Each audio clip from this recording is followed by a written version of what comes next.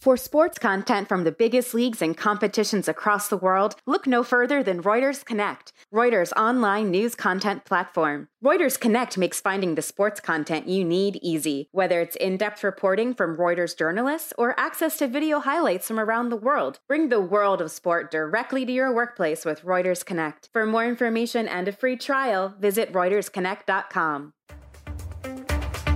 Welcome to Keeping Score. I'm Rick Horrow. Each week we bring you insights from the playmakers, deal makers, and rule makers in the world of sports. I'll give you my take on some of the items of the week using my 30 years of experience doing deals for teams, leagues, and players. Plus, we'll talk with a central figure in the sports world. The views expressed in this podcast are my own and do not represent the views of Reuters. Let's get started. Sports professor Rick Horrow inside the $1.3 trillion business of sports, and we are keeping score. Big issues all over the world: UEFA, Olympics, NHL, NBA, Major League Baseball, you name it, off-field, on-field, it's happening. So deal-making issues 3-1. 3. Raiders defensive end Carl Nassib had the top-selling NFL jersey across the Fanatics network over the weekend after he became the first NFL player to come out as gay while active in the league. His declaration marked a significant moment in American sport, long identified with traditional ideas of masculinity, wrote the Wall Street Journal. No openly gay player had competed in a regular season NFL game to date. Michael Sam came out as gay before the 2014 NFL Draft and played in a preseason game for the Rams that year, but did not make the regular season roster, and a handful of other NFL players have come out after their careers. New York Times' Ken Belson wrote that Nassib's announcement made during Pride Month is a significant turning point for the NFL. The league in recent years has publicly reported Pride Month through promotional efforts like changing official social media avatars to include rainbows and supporting the You Can Play profile. Nassib's announcement met with ready public support both from the league itself and the Raiders.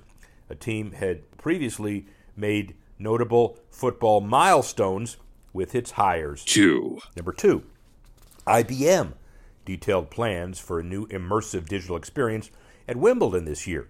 The tech leader and longtime tennis backer launching new innovations in partnership with the All England Lawn Tennis Club, offering 3 new features: the IBM Power Rankings, pre-match insights, and personalized recommendations and highlights. For over 3 decades, IBM helped develop and foster innovative and engaging fan experiences for Wimbledon, said Kevin Farrar, UK Sports Partnership lead. With reduced capacity on site at Wimbledon this year, digital engagement is more important than ever, and by leveraging hybrid cloud technologies and A1, fans can get the experience AI they're used to no matter where they watch the tournament. The new technology especially key for international tennis fans. Only those residing in the UK allowed to attend the tournament this year, exempting credential media and limited player support staffs. That's deal-making issue number 2. 1. Number 1, you might expect, focusing on something that is key to this year, the beginning Stanley Cup Finals. As COVID cases in Canada decline, hockey fans fever up. It's on the rise, up north and on the Sun Belt. After most Canadian hockey fans were deprived of the ability to attend games in person throughout the NHL season, the Montreal Gazette reported resale tickets for the Canadiens Lightning Stanley Cup Finals Game 1 at Amalie Arena started at about $500, going up to $10,000 per ticket. Secondary tickets for Game 3 at Bell Center began at about $5,000, skyrocketing to $25,000 per ticket, about $47,000 per pair plus fees. Tickets for Game 6, if necessary, on July 9 in Montreal start at $7,000 each and reach $35,000 per ticket. A lot of the disparity in pricing surely has to do with supply and demand. Tampa recently welcomed close to 15,000 fans per game for its third-round series against the Islanders. The Canadiens limited to 3,500 fans per game at the Bell Center due to public health regulations. Tampa now in hot pursuit of its third title after 2004 and 2020. Well, speaking of the NHL, really honored to have Gary Bettman on, a friend, but the longest-serving commissioner in North American sport. He began as the commissioner of the NHL on February 1, 1993. He's been at the league's helm for more total regular season and playoff games played than all of the NHL predecessors combined, and he's guided the league through record revenues, major TV deals, international expansion, etc., in addition to competitive balance, labor peace, and the like. But he'll explain it to you as we get ready for the Stanley Cup Finals. In the middle of it and at the end, the NHL in capable hands. Here's Gary Bettman. I know you just returned from a non-air-conditioned tour of the new UBS facility that is opening in Belmont on Long Island in September, October. How's it look? It looks spectacular. It was only 95 degrees and the air conditioning wasn't on yet, but it was certainly worth it.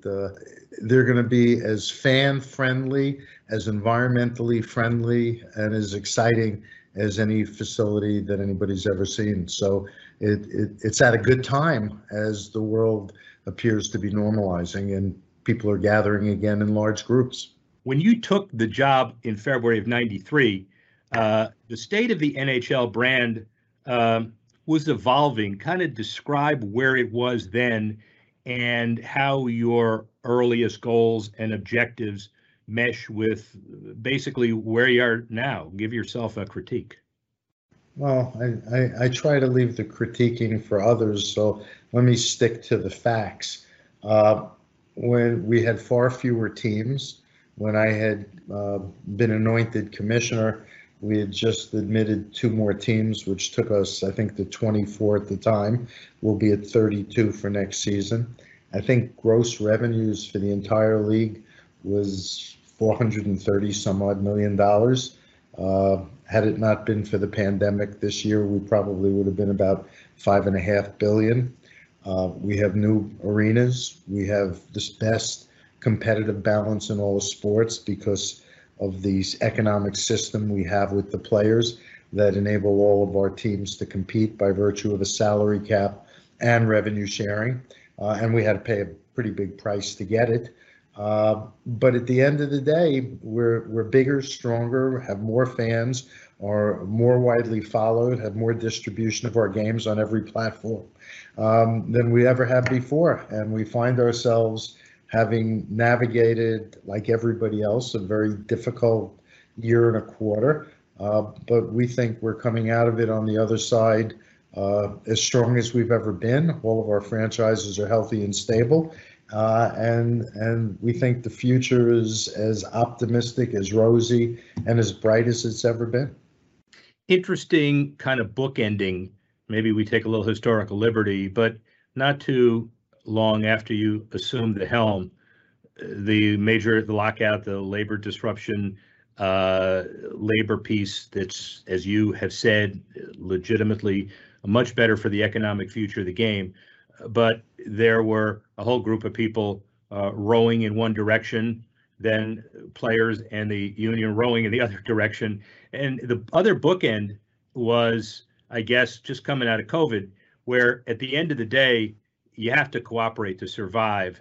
Maybe compare and contrast the two processes and where you found yourself.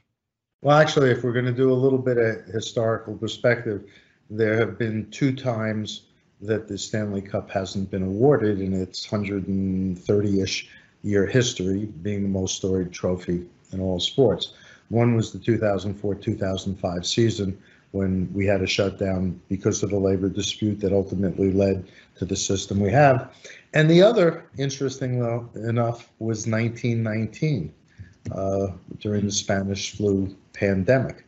And that was in the second wave, actually, because the pandemic started in 1918, but it was in 1919 that it came roaring back, and we didn't have the Stanley Cup final.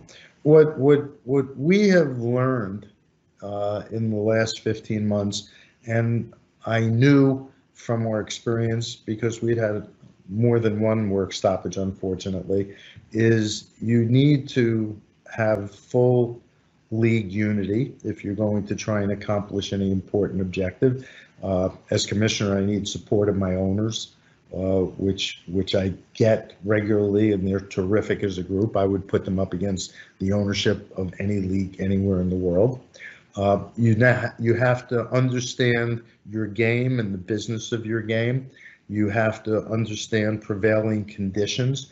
You have to understand your options, and you must be agile and flexible enough to execute on whatever is called for. So if we move that to what we've all been through with COVID, our number one priority was the health and safety of our players, the health and safety of our supporting personnel, and the health and safety of the communities in which we play.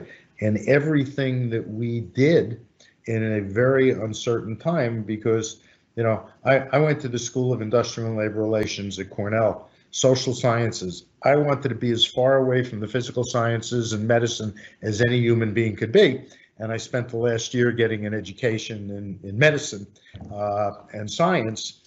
But that was what was called for and essential. And we understood that it was important to preserve as much cash as possible. And we did a variety of things with the players and the Players Association to do that, to work with our business partners, and most importantly, to stay connected to our fans. And when we weren't playing and we took the pause, we were using every media platform available to create content, to keep people connected so that they could see what our players were doing. We were using historical games.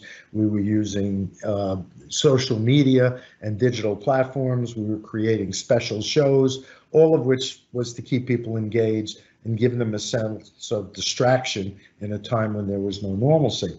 We had to, in the midst of all this, figure out how to complete the 1920 season, which was a Herculean effort, which required the complete cooperation of our players and our Players Association, which we got, and governmental entities, particularly in Canada at the federal and provincial level, so that we could set up bubbles in Toronto and Edmonton.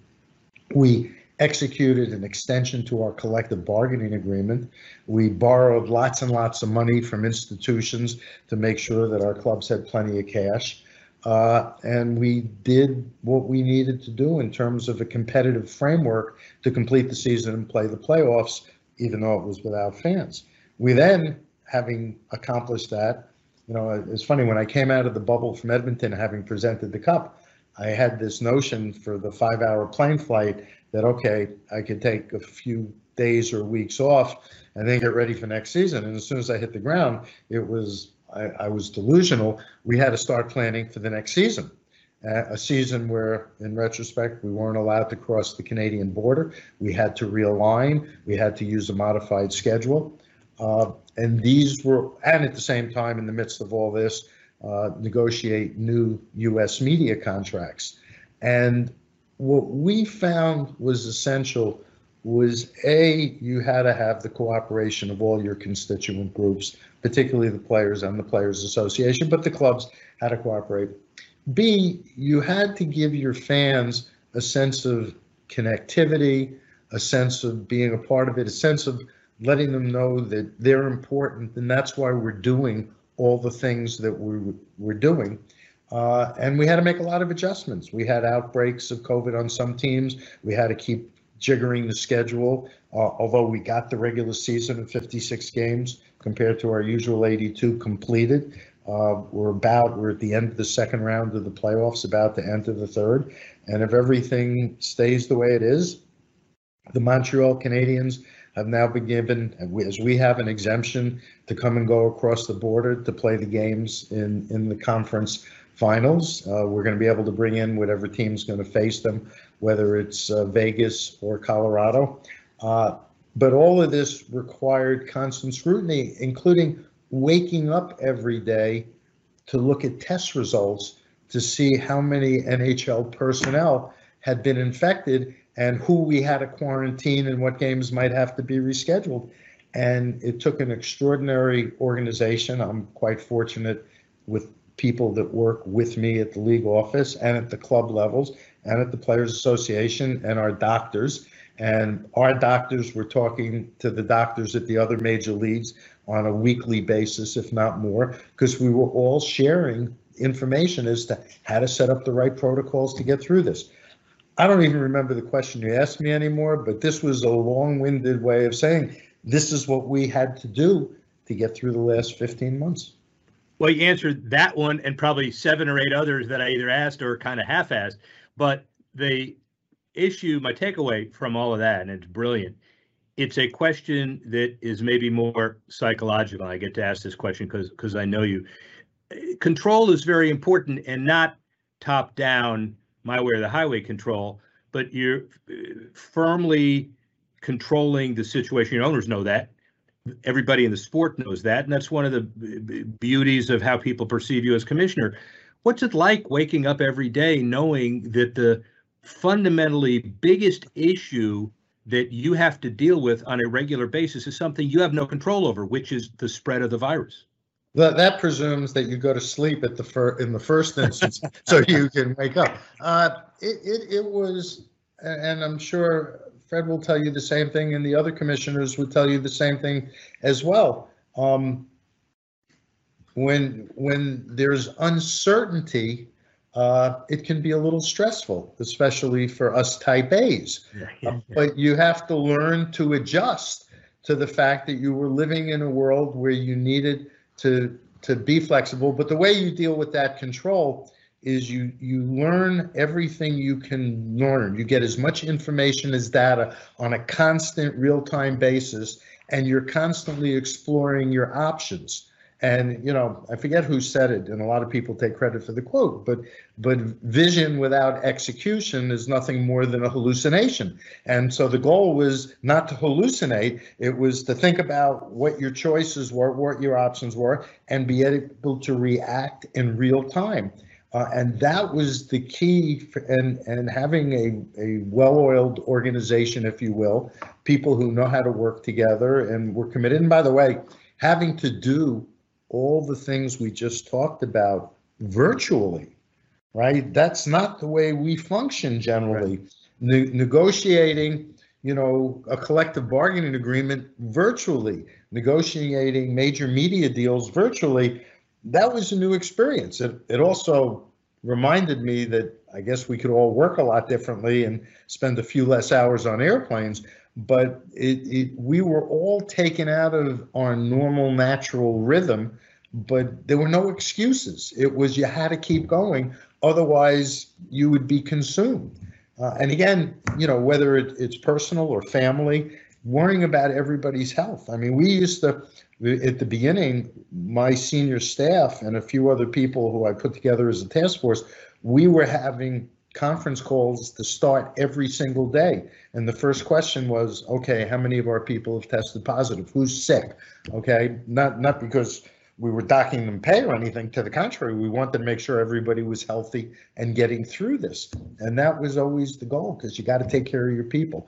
But again, none of this happens if we don't get full buy-in and cooperation, particularly from the players and the Players Association. 2 more. One, the great answer, as always. 2 more. Franchise value, people, we're talking about brand valuation, and people always focus on that, you know, the league gets $500 million for a expansion franchise in Vegas, then a worldwide pandemic throwing the whole world into crisis. Then you get $650 for a franchise in Seattle. Kudos to you. And just to identify that that's one of the key indicators that all the textbook people have. What is kind of your big now key indicator of you've already reached that pinnacle, expansion's done at least for today in Seattle? What's the next big challenge? Well, first of all, the expansion agreement was struck, I don't know, 3 years ago for Seattle. And I will tell you, it was one of the most contentious executive committee meetings I ever had, because they thought I had set a price that was way too low. And in retrospect, I may not have. And just like people thought we were crazy for going to Las Vegas as the first club, and it's been an incredible, huge success. Thank you, Bill Foley and everybody at the Vegas Golden Knights. And now every other sports league, you know, thinks it's the greatest place to consider going. And I guess flattery is most indicated by imitation. But at the end of the day, to me, what I take from this comes in three packages. One, our fans are coming back in absolute surges. To the extent we're allowed to have fans, our buildings are packed, they're alive, the energy is incredible. The confluence, I suppose, of the playoffs starting, people missing us, and people looking to get a sense of normalcy. Our buildings have been sensational. I was in Boston the night before last, packed house, and the fans could have blown the roof off. And it's great to have that sense of normalcy and to see how much our fans miss us, which has always been the case. I mean, people forget the fact that when we took off the 04-05 season, we came back to record revenues, record attendance, and record ratings. And I don't know that any business in any industry has ever been able to accomplish that after shutting down for a year. The second is the confidence that Warner Media and the Walt Disney Company through Turner and ESPN and ABC have shown in us moving forward. We couldn't be more gratified and excited about, and having roughly 2.5 to 3 times what our U.S. media rights revenues had been. And we've also had tremendous engagement from our existing partners, business partners, and others. So from our standpoint, I always believe that the traditional publications that post franchise values have always historically undervalued hockey franchises, undervalue the value of the fact that we have the best fans, the most affluent, the best educated, the most tech savvy in all the sports, the fact that our fans tend to be the most passionate. And as I said before, all of our franchises are stable and healthy and there are no issues. I think our values are higher than they've ever been and are only going to go up further. Final question for you, and you eloquently write in our book we did together, Sport Business Handbook. You say when there is adversity, you deal with it and move on. You don't ignore it. You don't gloss over it. You got to confront it. Adversity is not an excuse. You can't be afraid of it. And that's a consistent theme. But if anything, how relevant is that advice to everybody as we come back from the pandemic? You don't always get to choose the hand that you're dealt. And if you're running an organization, if you're trying to not just create value, but maintain value, you have to make the tough decisions. You have to be prepared to make them. And most importantly, you have to be transparent in what you're doing. And, nobody gets it right 100% of the time. But if people understand what you're doing, they'll respect the decisions you make. And over time, hopefully, you're making good decisions. Otherwise, you won't be the one continuing to make those decisions. Gary Bettman always seems to face crises calmly and capably. A contributor to my Sport Business Handbook, he certainly will be at the NHL defining policy as we continue to move forward. Let's do the Sports Tech Minute. Epic Games building out parts of its business that haven't been built out before. Front Office Sports noted it's fair to call Epic Games Fortnite Inc. Breakout has accounted for 97% of the company's $5.6 billion in revenue in 2018, according to documents that came out through the lawsuit against Apple. Fortnite revenue dropped each of the next 2 years, as did Epic's, but other aspects of the business began to emerge. Epic Games Store, launched as an example, launched in December 18. It made $2 million in revenue. The store grew from $233 million in 2019 to $401 million last year. Epic, valued at $28.7 billion in April, has sought to undercut the market to lure game publishers. The company takes 12% of purchases made on its platform, whereas Apple and Google take about 30% from most publisher revenue. The Epic Games Store competes against tech behemoths like Apple and Google, and the company has taken that battle to the courts. And if successful, its antitrust lawsuit against Apple could force a reconfiguration of the App Store. Both Epic and Apple have completed final arguments in that case, and the verdict expected in August. We'll see what happens in that shakeup. Then finally, Good Sports 5, as usual, significant philanthropy this year, this month, like any month. South Florida, all sports in South Florida. It responds to the Surfside disaster. Sports teams involved in sending van loads of supplies as far as Orlando as well. Broader league-wide relief plans are still taking shape. Miami area sports teams at all levels have already begun setting up fundraisers and aiding in the rescue effort. City kicked off a new Paralympic campaign that'll highlight the athlete feats of Paralympics and Paralympians and aim to change the public's perception of people with disabilities. Through this movement, City and Team City will call on people across the globe to share their own experiences tied to disability to help change perceptions around the globe relative to the Paralympics and the athletes and the competitions. ESPN Awards season in full swing, with the company laying out details for both the ESPYs as well as the 7th Annual Sports Humanitarian Awards. Those will take place on July 12 at the rooftop at Pier 17 in New York City, with a 90-minute television special airing July 24 on ABC. Coca-Cola North America announced plans to boost its spending with minority-owned media to 8% of the company's total annual media budget in North America by 2024. It's clear that Coke is trying hard to live up to its longtime slogan, Coke is the real thing. Then finally, when there's documented goodwill throughout sports, the entertainment industry isn't too shabby either. Variety announced that entertainment industry leaders like George Clooney, Eva Longoria, and among others, are teaming with the Los Angeles Unified School District to deal with a school film and television production magnet high school to drive transformational change across the entertainment industry for schools from underserved communities. The new magnet school provides a path into the industry for those whose journey would otherwise be far more uncertain.